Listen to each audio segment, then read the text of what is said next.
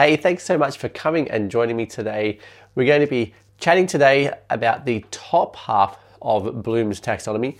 In our last episode, we talked about the bottom end of Bloom's, where we talked about remembering, understanding, and applying. Today, we're going to hit the top half, so we'll look at analyzing, evaluating, and creating. But before we get into that, I want to just quickly remind you that tomorrow, I am beginning my effective teaching series, which is a 3-part video series where I'm going to help you to improve your effectiveness, both in the classroom and out of the classroom. This series aims to help you reduce your workload. It aims to help you increase the effectiveness of what you do in your classroom so that your students are learning more effectively, they're learning faster, learning more efficiently, but also learning better. And then we're also going to talk about how to set yourself up for a career in teaching as an effective teacher. If that sounds like something you're interested in, please head over to teacherspd.net/ET series. If you are watching this on YouTube, there'll be a link underneath the video. You can click that and go and register for that series. Well, today we're looking at Bloom's. We're at the top. We're looking at analyzing. We're looking at evaluating. We're looking at creating. And so let's start off by talking about analyzing. Now, analyzing for me is all about building connections. When I look up definitions for it, it says that that's kind of what it's about. It's about connections and relationships between things. And that is all about memory for me. I think as you think about our last few episodes and even the little series that I did about how students learn, memory is all about building connections. Yeah, there's nothing in our brains that we can recall that isn't a connection of neurons, right? That a memory is multiple neurons connected and the pathways between them.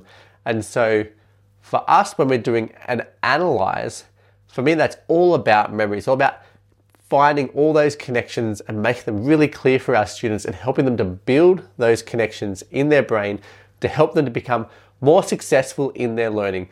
And so as we're analyzing stuff with our students, this is going to take time. We're going to allow students to build this up over at least a whole lesson, maybe even over a whole week, where they're actually finding the relationships between what they're learning and it could be between that and life around them. It could be that and prior knowledge, which is the most important thing to predict what they can possibly learn anyway.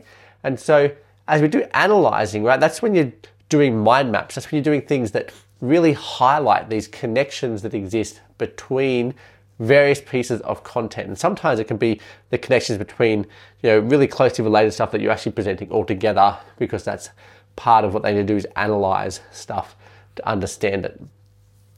When we move on to an evaluation is about forming criteria to come up with some kind of judgment. This is like when you're justifying something, you're going to provide evidence to back yourself up.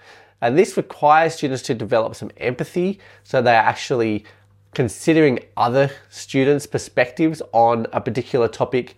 I teach a lot of health stuff and personal development. And so when a student comes and they are struggling to understand or to evaluate something like a marriage or a family, and they have to start to consider other people's perspectives. They've got to think about, your family is different to my family. What's your culture say? And by coming up with that broader kind of empathy, by actually understanding where other people are coming from, that enables them to come up with better criteria for their judgments that they're going to make about the effectiveness of it or about the depth at which they can actually understand something. Because evaluating it has this judgment element, and so they have to be able to look at something. If it's a family or whatever, right, that's not a great topic to choose for this one. But if it's a family, they can still evaluate the effectiveness of a family or how well that family is working by coming up with criteria, and that criteria might be slightly adjusted depending on what culture they're from or depending on the actual dynamics within or the people within that family, because maybe it's a single child family or there's 6 children in that family, or maybe there's a single parent, maybe it's dad, maybe it's a mum, maybe it's grandparents who are raising the kids, right? And so and actually coming up with better criteria by getting that empathy. I also find that in order to evaluate something, they've got to build up their ability to discuss things. And so by identifying this as a precursor to evaluating, it means our students are going through and identifying the pros and cons, right? So points for and points against, that's what a discussion is all about. And so by doing that, it helps them to then come up with really good criteria and to make a really good judgment, because they've got, here are the points for it, here are the points against it.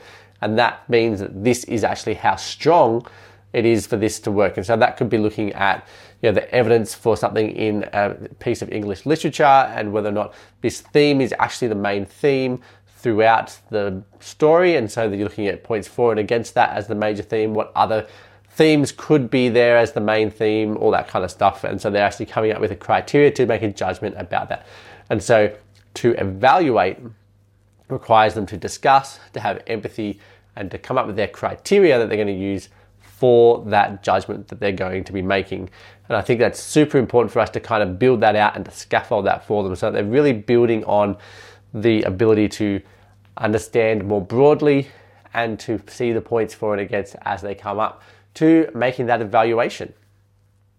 Now, the last bit of Bloom's is at the top. This is create. Now, Bloom's will tell you that you can't get to create unless you've done the other ones, right? You have to do the remembering, the understanding, the applying, the analyzing, the evaluating, then you move up to creating. And so it's important for us as teachers to really remember that these things are in an order, right? Our students need to be able to remember things before they can really understand and apply things well.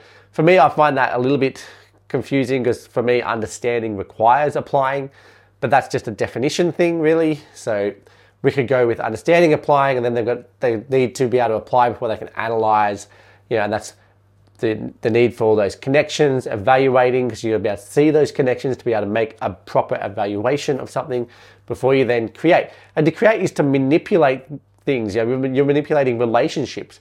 You're manipulating how well things work in order to create something new, right? So maybe you've evaluated it and you've gone, I can improve on that by doing this and this.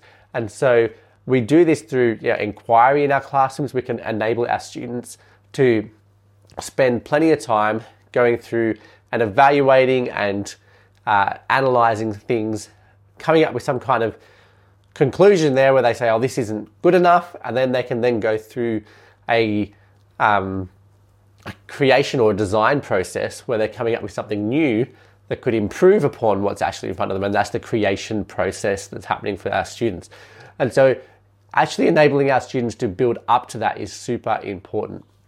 Well, for your action this week, I would love for you to actually plan a full week where you're going to hang out with your students at this top end of Bloom's, because one of the things that happens when you get to the higher order thinking skills or the deep thinking is that the students require time. And if we don't give them that time with us, right, with us around to help them, to give them feedback, for them to have their friends and stuff to bounce things off, if we don't actually allow the time in class to do that, they're never going to get to the point where they can really do it properly. And so I really want to encourage you to allow up to a week to just go through this kind of a process at the top end of Bloom's with your students. Make sure they've already got the bottom, right? They can't do the top without the bottom. So make sure you're doing that. It takes time, but with plenty of feedback, you can help them to do self-evaluation stuff, and you can help them to get to that point where they're really well competent and able to create stuff ready for that.